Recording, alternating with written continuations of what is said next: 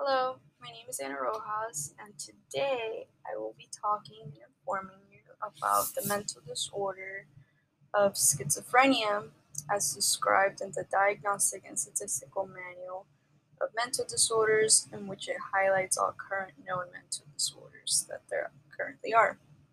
The reason I am choosing to speak on this specific mental disorder is because I feel it is very stigmatized and it's a very misunderstood mental illness. The word schizophrenia literally means split mind, but many tend to confuse it with dissociative identity disorder, or most commonly known as multiple personality disorder. And it's not what schizophrenia is. It is more of a split from reality, with unfortunately no cure for it, but it is manageable with the proper medication and behavioral therapy. I believe only 1% of the population has this mental illness, and I feel this is the reason why it is so misunderstood, as it is quite rare. In order to be, I guess, properly diagnosed with schizophrenia, you only need two of the five symptoms presented. This is all listed in the DMS-5. One of the symptoms has to be, I guess, one of the first three.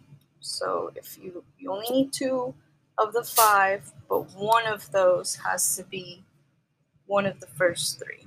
The first symptoms that a person diagnosed with schizophrenia has to have are delusions. Delusions are essentially strong beliefs that something, that a person believes that it's not real. These delusions can come in persecutory delusions, in which a person, sometimes believes that they're being hunted down, or that somebody wants to inflict harm on them, either someone individually or an organization of some type.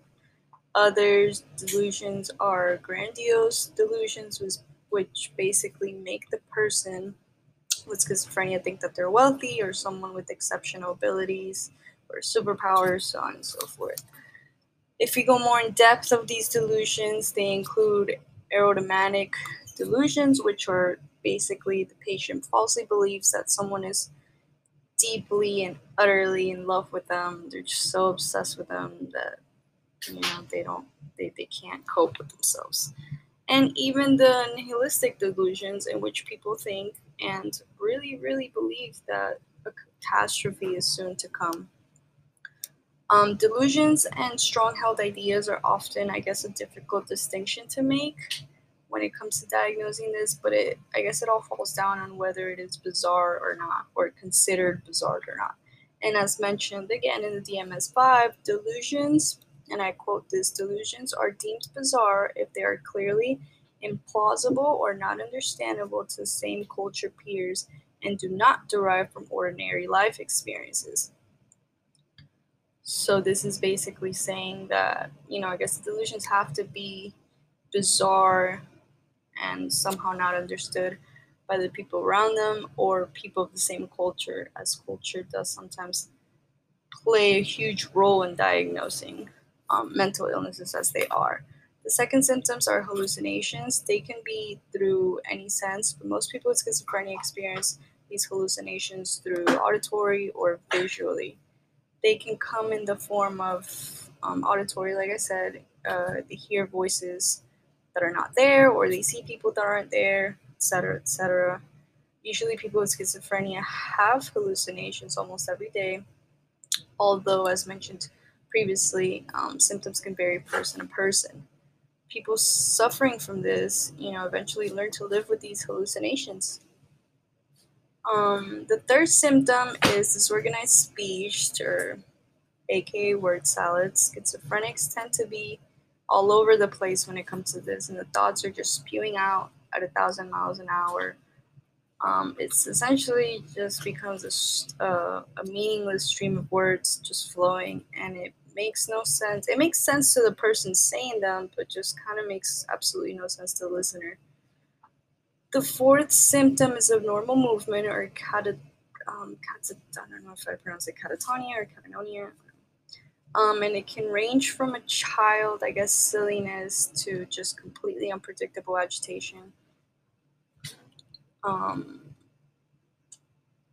The fifth symptoms, I guess, is either positive or negative symptoms, and it's not like positive in which something is good and then negative is just something bad. It's more like positive you're adding onto something, and then negative symptoms you're kind of taking something away. So an example of a positive symptom would be like adding hallucinations or some sort, and then a negative would be taking something away, like, such as or lacking something, like lacking emotion, lacking empathy, etc.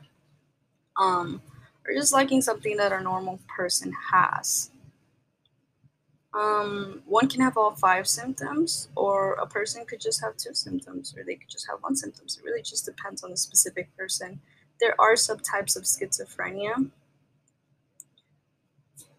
There's paranoid schizophrenia, there's disorganized schizophrenia, catatonic schizophrenia, residual schizophrenia, and schizoaffective disorder. They both, not both, I'm sorry, they all five go into in depth, whether, the paranoid schizophrenia, which is basically just feelings of extreme suspicion or something along those lines. Catatonic schizophrenia, as we mentioned, would just be like psychomotor disturbances, or not really, I guess, like decreased in movement in some sort of way. In severe cases, medication is prescribed, and usually the medication prescribed are antipsychotics. Personally, knowing somebody who suffers from schizophrenia, they do tell me that they completely hate antipsychotics because of how drowsy it makes them. They describe it almost as carrying a heavy bag all day. The stigma I see and hear the most often with schizophrenia is that it tends to be a deathbed, and it's really not. Like I said, thousands of people learn to cope and deal with the hallucinations and with their illnesses, and they still manage to live a pretty decent and normal lifestyle. But obviously work has to be put into it. There are treatments for it, and such treatments like behavioral therapies can help people suffering from schizophrenia. Schizophrenics are also not always dangerous. I guess Hollywood has portrayed this mental illness so poorly, and it basically has led everybody to assume that, if you're schizophrenic or you're diagnosed with schizophrenia, you're just automatically a dangerous, super unstable person. If anything, people with schizophrenia attempt to suicide more often than people in the general population. Uh, While schizophrenia, I guess, is a chronic disorder, it can be treated, once again, with medications, psychological and social treatments, and hopefully this can improve the lifestyle of individuals. Some of the ages, I guess, most associated with schizophrenia and when they appear, they usually start in between the ages 16 and 30. Men usually tend to experience symptoms earlier than women, especially young men, but overall, schizophrenia affects men and women equally. Most of the time, it is quite rare for somebody to get schizophrenia after the age of 45, and it's even more rare in children.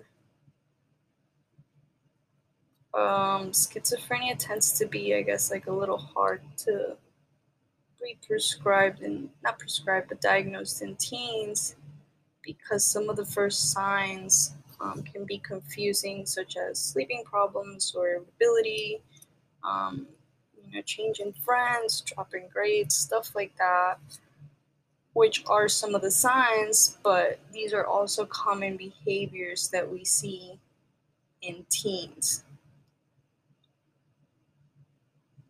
And overall, like I said, unfortunately, there is no cure that exists for schizophrenia, but it is treatable and manageable with the proper medication, um, psychological assistance and behavioral therapy, stuff like that. I guess it just all really falls down to the severity of it and the person's willingness to either get better or not. Scientists are still, studying this disorder and learning exactly what it can do, whether certain genes are involved with it. I guess the correlation with the environment and stuff like that. And hopefully, because this is such a rare disease, more can be done to find out and really investigate and really dig deep as to this stigmatized and misunderstood mental illness that a lot of people struggle with. I really hope you guys enjoyed this podcast. It was very fun to do and informing you because I personally have always been intrigued with schizophrenia, um, but just, I guess, mental illnesses in general. The only reason I don't become a psychiatrist is because of medical school, but I guess that's why I'm doing psychology. Okay, thank you for listening.